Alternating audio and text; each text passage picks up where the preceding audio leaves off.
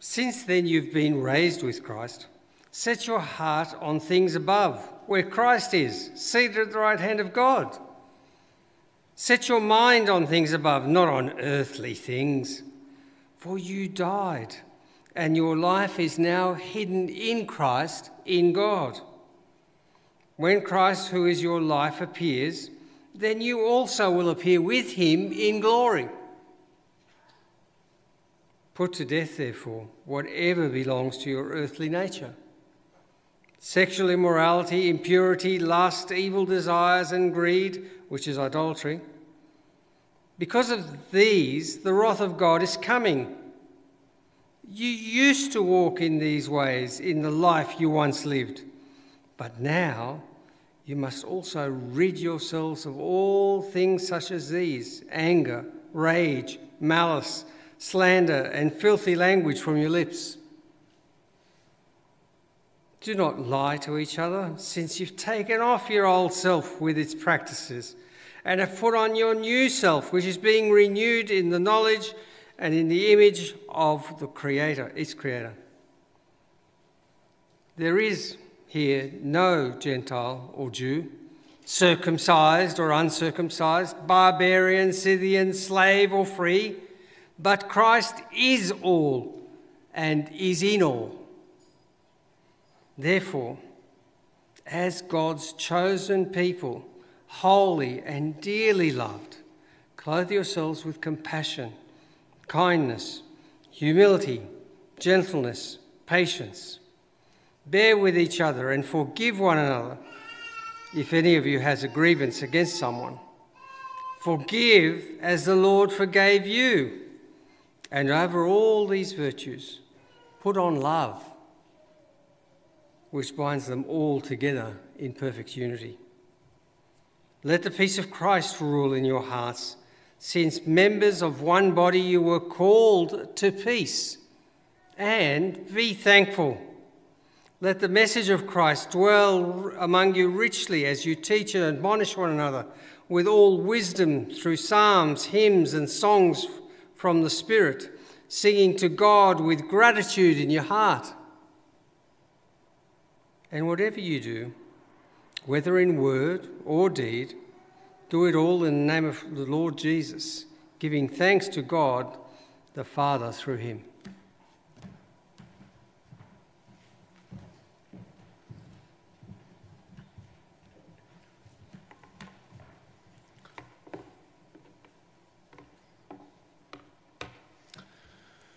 All right, hello again. So we're going to have a look at what that passage has to say to us today. And as I mentioned before, I think it has a lot to say to us today. I was talking to a friend of mine the other day, and he's part of a church that has just got a new pastor that has started, and that pastor is quite well known. At least I know who he is, and I've heard of him, and I've heard he's quite a good preacher. And so I said to my friend, "Oh, how are you enjoying your new pastor? Like, I hear he's a pretty good preacher." And he said, he's a good preacher, he's really listenable and engaging and all of that. He said, but it's kind of the same stuff as ever. It's like, pray more, serve more, give more, love more, try hard and be more like Jesus. Now, maybe he's being a little bit cynical about it, I don't know, but a lot of preaching does sound like that, doesn't it? Like, what can we do? Pray more, give more, serve more, love more, try hard, be more like Jesus. But really, is what we're called to do to try to be more like Jesus? Is that our task? Is that all discipleship just comes down to? Come on, guys, you can do more than try a little bit harder to be more like Jesus. Read your Bible, read all the stuff that Jesus says and does. Come on, you can do it. Keep on trying. Pray more, give more, serve more. Or is there something more to this, and something more mysterious? And I want to suggest even something more beautiful than just us trying to pull ourselves up by our bootstraps and try to be a bit more like Jesus. Sometimes when I hear people say, come on, be more like Jesus, it sounds to me like that old 1980s campaign where Nike was trying to get us to be like Mike. I know some of you weren't even born in the 1980s, nor even thought about in the 1980s, but there was a decade called the 1980s, and there was a basketball player called Michael Jordan, and Nike did this campaign, which ran for like nearly 20 years, Be Like Mike. Like, buy the right shoes, read about what he does, wear the right clothes, try really hard.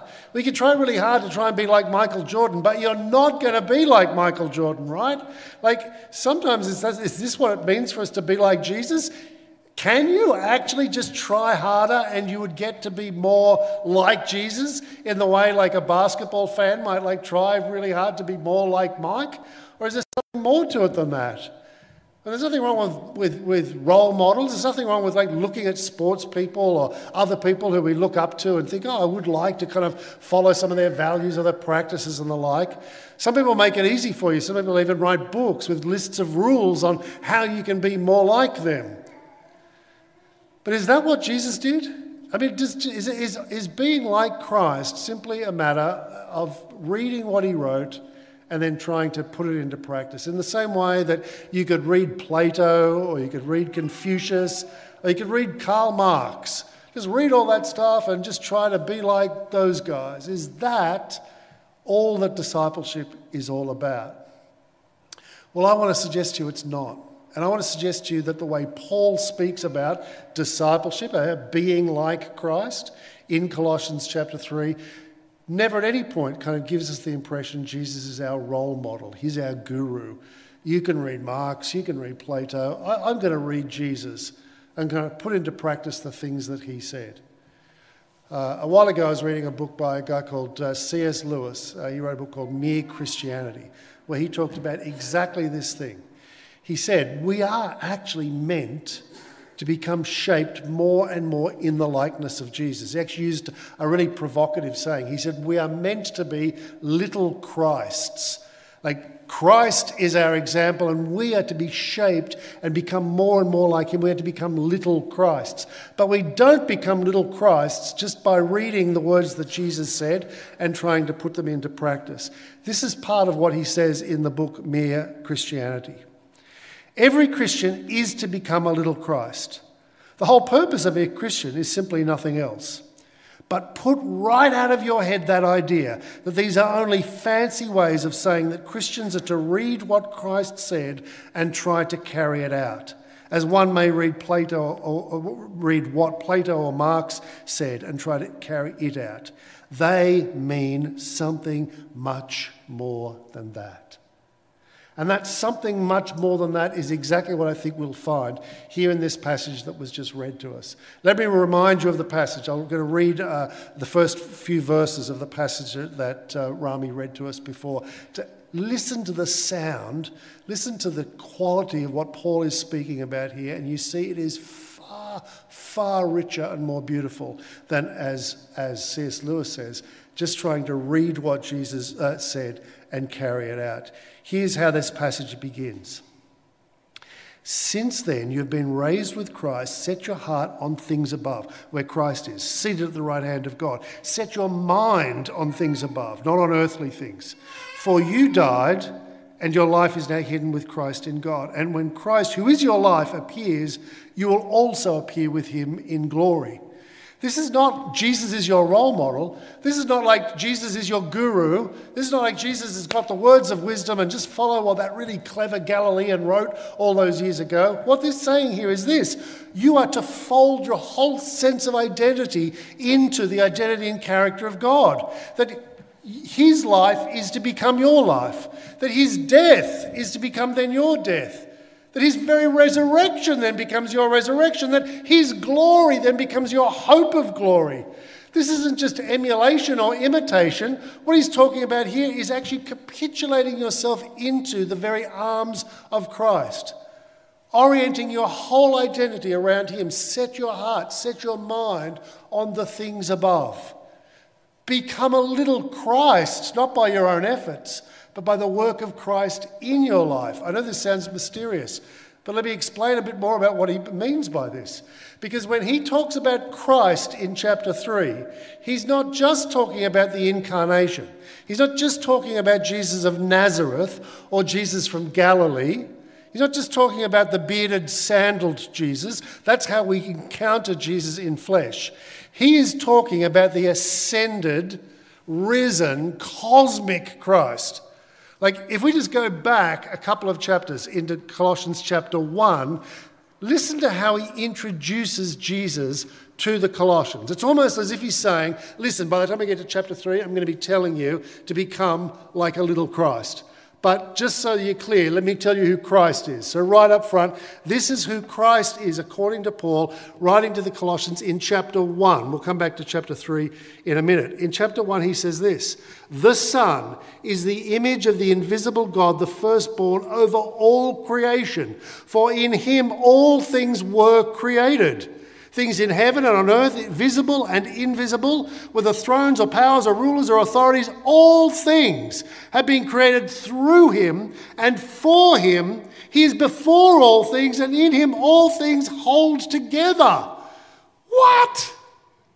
Like, this isn't just like this guy lived 2,000 years ago and he said a lot of really smart things and he was miraculous and he healed people. Try to be more like him.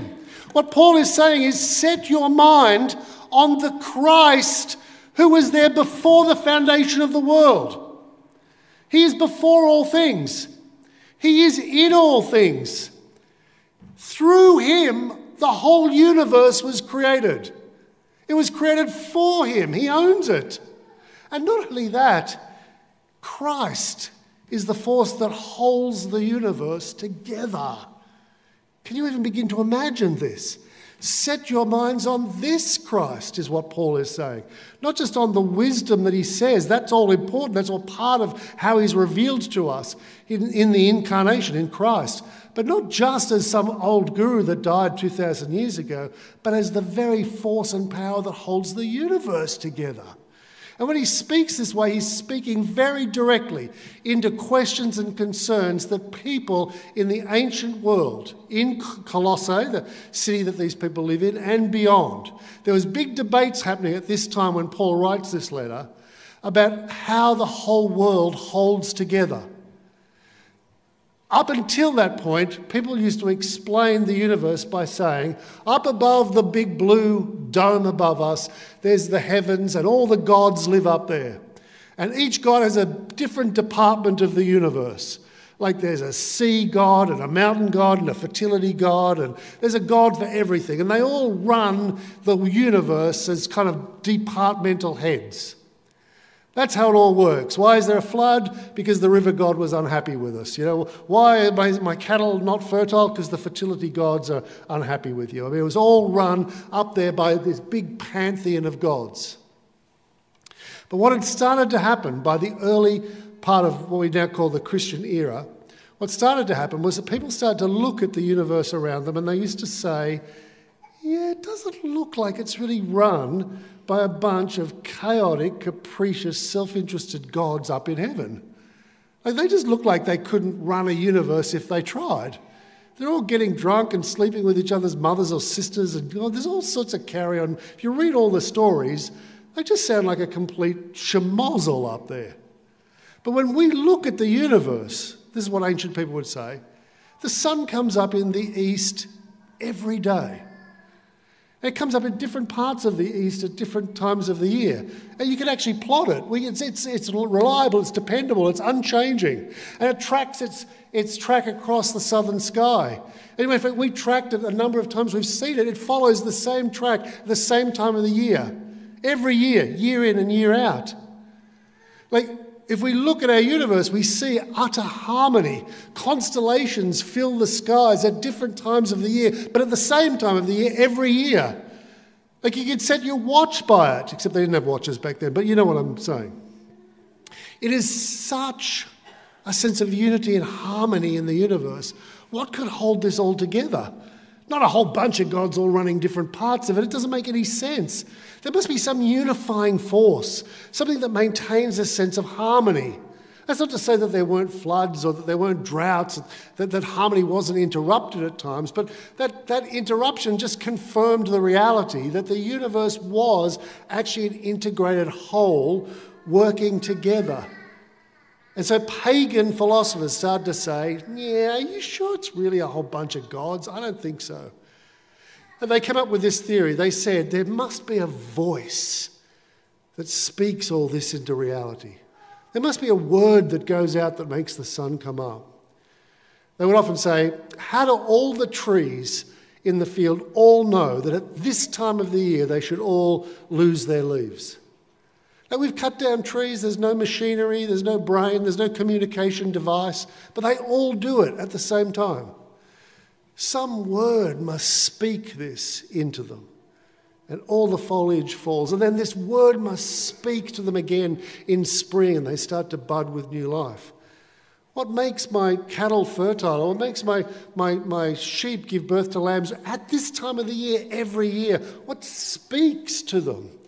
What word goes out which maintains this rhythm and this order? And because they're like, well, we can't even begin to imagine what would do that, they just came up with this kind of really technical term. They just called it the logos. Logos just means word. They said there must be this force, this thrum that runs through all things, that orchestrates everything and keeps it all in order. The logos holds things together. And you can imagine what Jewish philosophers did with that, can't you? They'd be like, we've been telling you this for generations. It's true. There is one voice. There is one word. There is one entity that holds all things together. Not a big pantheon of gods up in the sky. One God. The Logos is Yahweh, the one true and only God. And it wasn't long before the Christians, a very brand new movement at that time, said, you're both right. Yes, there is a Logos. There is a word that goes out that sustains and maintains the whole order of the universe. And yes, it's not an inanimate voice. It's a person. It's Yahweh. And guess what? Yahweh has revealed himself to us in flesh. So if I jump out of Paul, have you read John's Gospel lately? It begins like this. In the beginning was the Logos. And the Logos was with God, and the Logos was God. And then about a dozen verses later, he then says, and the Logos became flesh and dwelt among us. The force that sustains the universe, the thing that you can't quite figure out, the thing you just called Logos, word. It's Yahweh, but more than Yahweh, Yahweh has revealed himself to us in the person of his Son. Let us tell you all about him. You're with me so far? So when you then jump back into Paul, I was just in John for a second then, but if you jump back into Paul in chapter 1 and you hear Paul saying, he was before all things were created through him, he holds things all together. Can you hear kind of Logos kind of thinking behind this? Can you hear what he's trying to say? All the chatter about how does the universe hold together, it's Jesus, it's the Christ, it's the ascended, risen Christ that holds the universe together. So when Paul then says, I want you to set your mind on the things above, I want you to be shaped by Jesus into little Christs. He's not just thinking about the Galilean with the beard and the sandals like the guy on the TV show Chosen. He's actually thinking about this, something much more cosmic, something much more extraordinary. The very force that created the universe and holds it together. And when he talks about us being like Jesus, it's not a matter, as I said before, of just learning the words of Jesus and trying to put it into practice. It's a thoroughly immersive experience. So the language he talks about is set your mind, like your very way of thinking, upon this cosmic Christ. Your heart, your affections, your desires, hand them over entirely to this Christ who holds all things together, who is there at the foundation of the universe and is directing history to its true end. Set your mind and your heart on these things. And then he ends up using kind of language of clothing, like clothe yourself and put on Jesus. Some people think he was actually alluding to the red-coloured cloth that Colossae was famous for making. It was a centre of the production of this particularly beautiful red, deep red-coloured cloth. So some scholars think, or maybe he's alluding to that. You know that cloth you make? Put Christ on like that cloth. Others say he could be alluding to ancient theatre, because in ancient theatre, there's sometimes a whole production would just have 2 or 3 actors, and they would put on different costumes or different masks or different hats and play multiple characters. And so he's saying, put on Christ like an actor puts on a mask and becomes that character. In any sense, what he's referring here is an entirely immersive experience. Offer up your whole identity into the experience of this extraordinary Christ. Now, it could be about putting on red cloth, it could be about playing different characters, but I think I could come up with a better illustration of this. St. Paul, but he could not possibly have conceived of a better illustration for what it means to put on Christ than this. Virtual reality or augmented reality goggles are a perfect illustration of what he's trying to say. Put on Christ. Like, let Christ completely shape your entire sense of the world and who you are. Like, when you put on these glasses, and trust me, folks, as you know, they're coming because Apple is about to release them, and before you know it, we'll all be wearing them at some point. When you put on virtual reality goggles, all the laws of society and nature are completely usurped. Have you tried it before? It's like you put this on, it's just like suddenly like the sky is pink, it's not blue, and I can fly or I can breathe underwater, or like everything is completely different. All the rules of life as I live it in the ordinary world are completely transformed. And that's exactly what Paul is talking about. Like, put on Christ. See the world as Christ sees it. Be shaped entirely by the vision that Christ has for you. This one who controls the universe is inviting you to step into him and allow him to completely shape how you see the world. And then in this chapter, or this passage that we just had read to us, he then goes on to say, there are a couple of things I want to let you know about this. If you put Christ on like this, there are certain things that life is not like when you are in Christ. And there's a whole bunch of things that life is like when you put on Christ. So here are the things that life is not like when you are in Christ. You put on Christ and this world disappears. Just as when you put augmented reality glasses on, the laws of nature are subverted, these rules are subverted when you put Christ on. Listen to the way he describes this. Put to death, therefore, whatever belongs to your earthly nature, to the kind of old rules. Sexual immorality, impurity, lust, evil desires, and greed, which is idolatry. Because of these, the wrath of God is coming. You used to walk in these ways. This in the life you once lived, but now you must also rid yourself of all such things as these: anger, rage, malice, slander, filthy language from your lips. Don't lie to each other, since you've taken off your old self and its practices and have put on the new self, which is being renewed in the image of its creator. What he's saying is this: you live in Colossae, right? It's a mercantile town. You're producing all this cloth. It's a town where you are completely caught up in success and greed. It's idolatry, he says. You're just all trying to outdo each other. All you merchants are desperately trying to win at this kind of big game of life. And so, of course, what do? You lie, you cheat, you slander, you have filthy language coming from your lips. This is what life is like. It's a highly competitive, overwrought kind of context. Well, when you put on Christ, the world is not like that at all. I don't think that the Colossians would have read this and thought, what, I've got to get rid of anger and malice? Oh, geez, I love that stuff. I think when they think this is what life is like in Christ, not being backbitten and backbiting other people, not constantly fighting or competing with people, not being focused entirely on greed, And then, of course, at the beginning of the passage, there's all this reference to sexual immorality. You know what life would have been like in the ancient world? It was a man's world, for a start. Every man had a wife who would take care of his home and his children, a mistress or a concubine who would entertain him or be seen in public with him, and then prostitutes for sex. Like, that's just how you treat women. It's not like that was not considered evil or terrible or immoral. That's just life. That's just the way it is. And here's what Paul is saying here is this: when you put on Christ, those things die. And our families are remade.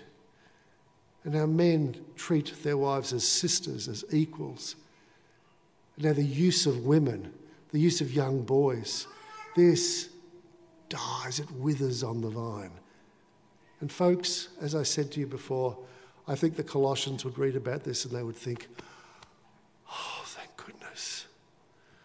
Who wants to live in this world? It's so hard. Paul is saying, you put on Christ, that world disappears. And it's replaced by this world.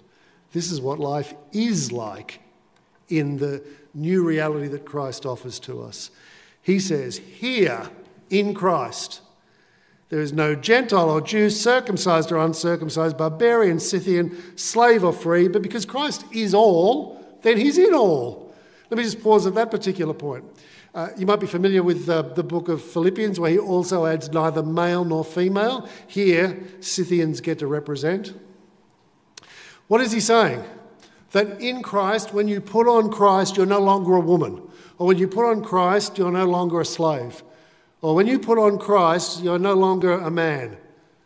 No, what he's saying is this. All those categories are used in our society to tell you what your place in this world is and how you should be treated. And they tell me how I can treat you. They are identity markers, and they are used to crush the souls of some and offer opportunities for others. So if I meet you and you are a poor, enslaved, Scythian woman, that's 4 strikes, I know exactly how to treat you, don't I? Like garbage. And you know exactly how you should be treated as well. That's the rules of society. If I meet you and you're a wealthy Gentile man, 3 identity markers. I know how to treat you and you know how I should treat you. This is society. It's stratified, certain people at the top and certain people at the bottom, and these identity markers help us figure out who's in and who's out, who gets to have a say and who doesn't. And what Paul is saying is this: when you put on Christ, you see a world where no longer do these identity markers determine your place in the stratified society. You're still a woman, you're still a barbarian, you're still enslaved or free, whatever, you're still a Jew. But now, here, you're just my brother. You're just my sister. Christ is in all and works through all. That's what life is like in Christ. And you know what? In the ancient world, this was one of the most commendable things about the early church. People would go to early church services or meetings and they would say, slave women were speaking.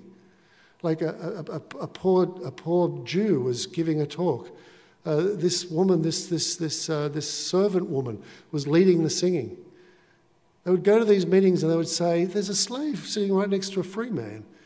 Well, there's an outsider sitting right next to an insider, a non-citizen next to a citizen, male, female, rich, poor, in, out, upside down. They're all one, and they are all impelled by the Holy Spirit to bring a song or a psalm or a tongue or a word of interpretation.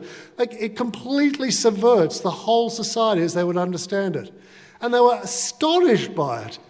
It's like, I've never seen anything like this. In Christ, all those rules change, and now we are brothers and sisters. Christ is in all and can minister through all. But he continues, and it gets even better if that's not good enough. He then says this, therefore, as God's chosen people, holy and dearly loved, clothe yourselves with compassion, kindness, humility, gentleness, and patience. Bear with each other, forgive one another if anyone has any grievance against someone. Forgive as the Lord forgave you. What does he say? If you put on Christ, who do you end up looking more like? Christ. Why should you put on compassion and kindness? Why should you forgive one another? Because that's what Jesus does. Jesus is full of compassion and humility and kindness. Jesus forgives. You put on Christ. You see the world through this new lens, and you are called to embrace this whole new way of being human. In Christ, it is a completely new, redeemed society.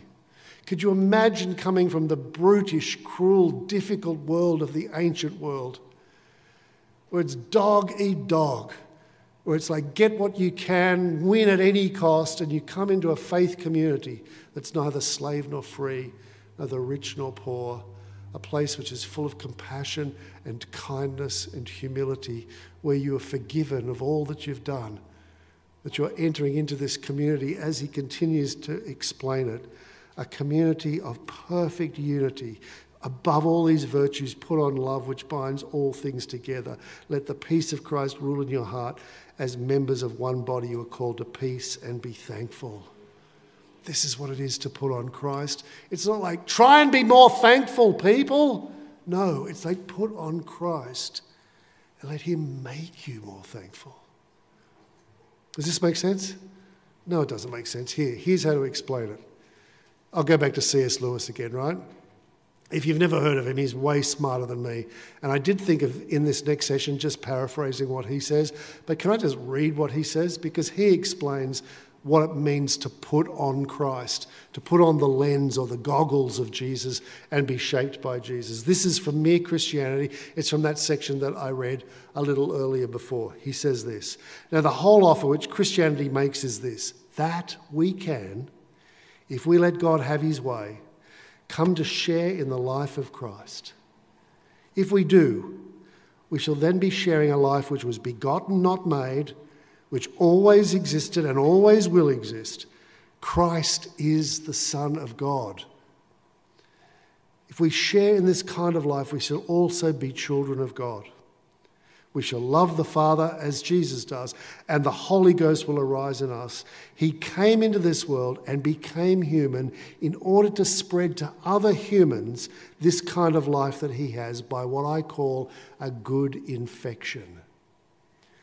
You become more like Jesus by yielding yourself to him, by putting on Christ and letting him. It's like osmosis. It's like an infection, letting his spirit infect you and reshape you more and more into his likeness. It requires utter humility, complete yielding, a letting go, a holding nothing back, and offering everything that you are over to the leadership and the transformation of Jesus, our King. And then he explains it in this beautiful English kind of way. He says this: that means that a real person, Christ, here and now, in that very room where you are saying your prayers, is doing things to you. It's not a question of a good man who died 2,000 years ago. It's a living man, still as much a human as you, and still as much God as he was when he created the world, really coming and interfering with your very self, killing the old natural self in you and replacing it with the kind of self he has. At first, only for moments, then for longer periods. And finally, if all goes well, turning you permanently into a different sort of thing, into a new little Christ, a being which in its own small way has the same kind of life as God and which shares in his power, joy, knowledge and eternity. If you've ever used virtual reality goggles, you'll know that when you first put them on, it's like really disorienting, and you kind of take them off again to kind of like get your bearings. And it sounds exactly like the way he talks about putting on Christ.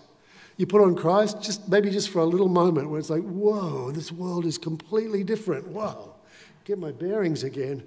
And then maybe for longer periods and longer periods, until finally, if all goes well, he completely transforms you from the inside out into a little Christ. Do you want this? This is your destiny. This is what you were born for. To become like this. To become like Christ, not by your own efforts, not by trying harder, but by abandoning yourself to his grace. St. Clare of Assisi put it way more simply and more poetically, but just as well. She says, we become what we love. And who we love shapes what we become. If we love things, we become a thing. If we love nothing, we become nothing. Imitation is not a literal mimicking of Christ. Rather, it means becoming the image of the beloved, an image disclosed through transformation. You're not imitating Jesus by trying to mimic him. His image is bestowed upon you, and the transformation happens at his grace. So how do we do it? Well, you could, in that room that C.S. Lewis was kind of referring, you could just call out to Jesus. Holy Jesus, come and take control of my life, shape my vision, shape my outlook, completely transform me from the inside out. I know I can't do this by my own efforts, but only you, and only over time, can you make me into the little Christ that I so deeply desire to be. But at the very end of this passage, when Paul wraps it up in verses 16 and 17, he goes into a very different direction to where I thought of imagined. How do we as a church become this little Christ?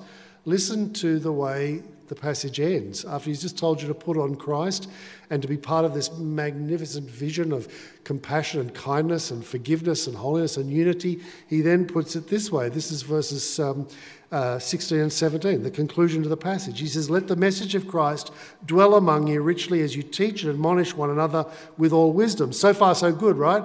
It's like, how do you become like a little Christ? By learning about Christ, by being admonished, by being shaped and coached and encouraged in this.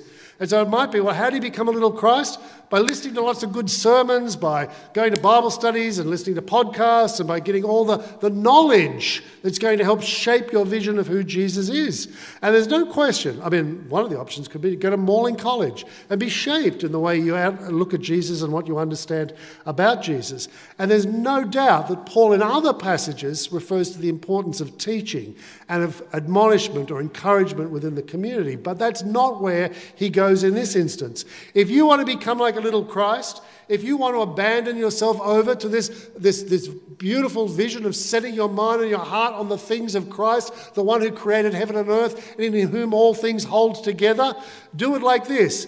Do it through psalms and hymns and songs from the Spirit. What? Singing to God with gratitude in your hearts. We're going to sing up this world of compassion. We're going to sing up this world of kindness. We're going to sing up this world of unity and peace and thankfulness. We come together and we give voice to this world. And then we live into it. I did not see Paul going there. I was thinking it would all be about sermons or teaching. But here's where he explains to us the real power and potency of Christian worship. When we come together and we sing spiritual songs, we create almost like a field of influence. We collectively speak up the gospel of Jesus and then live into that, get our heads into that. Have any of you ever heard of pub church?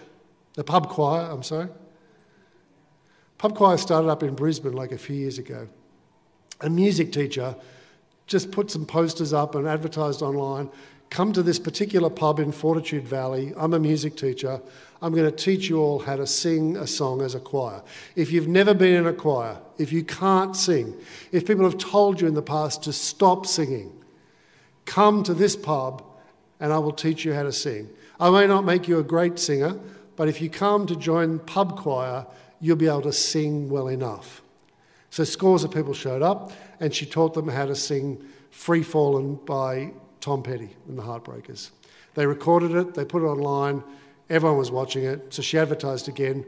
More people showed up, 100 or so people showed up. She did another song, she breaks them in 3 parts, they do 3-part harmonies, they just sing pop songs.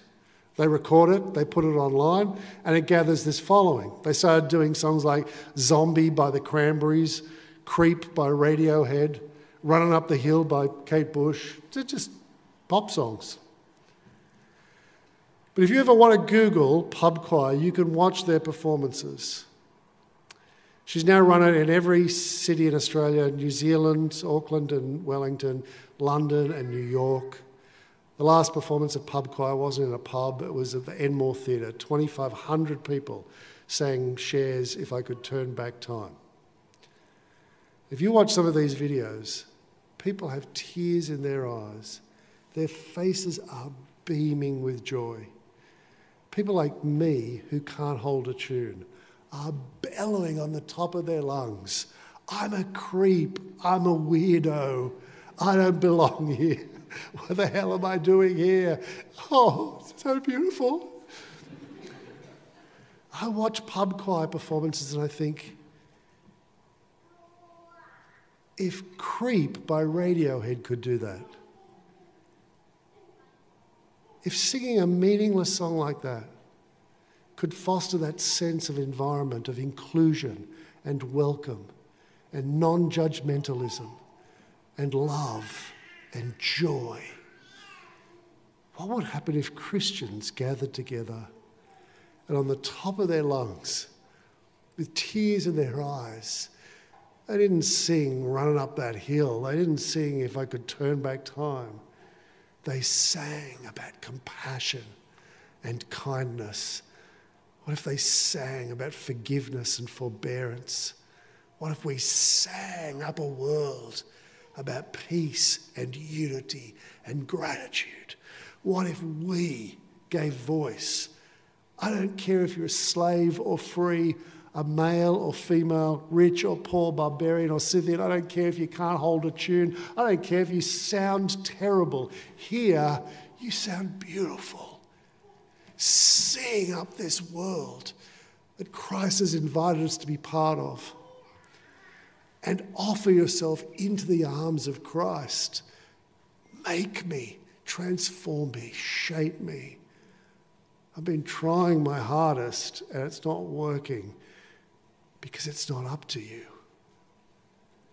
It's up to the beautiful, gracious, marvelous Jesus who created the universe, who holds all things together, but who knows your name, and who loves you, and who wants to enter into your whole imagination and completely reshape the way you see the world and yourself and each other, to become this magnificent army, this flood of little Christs sent out to transform this broken, horrible, pained, desperate life and world. You with me? You want this? Let go and offer yourself into his arms of grace. Let me say a prayer.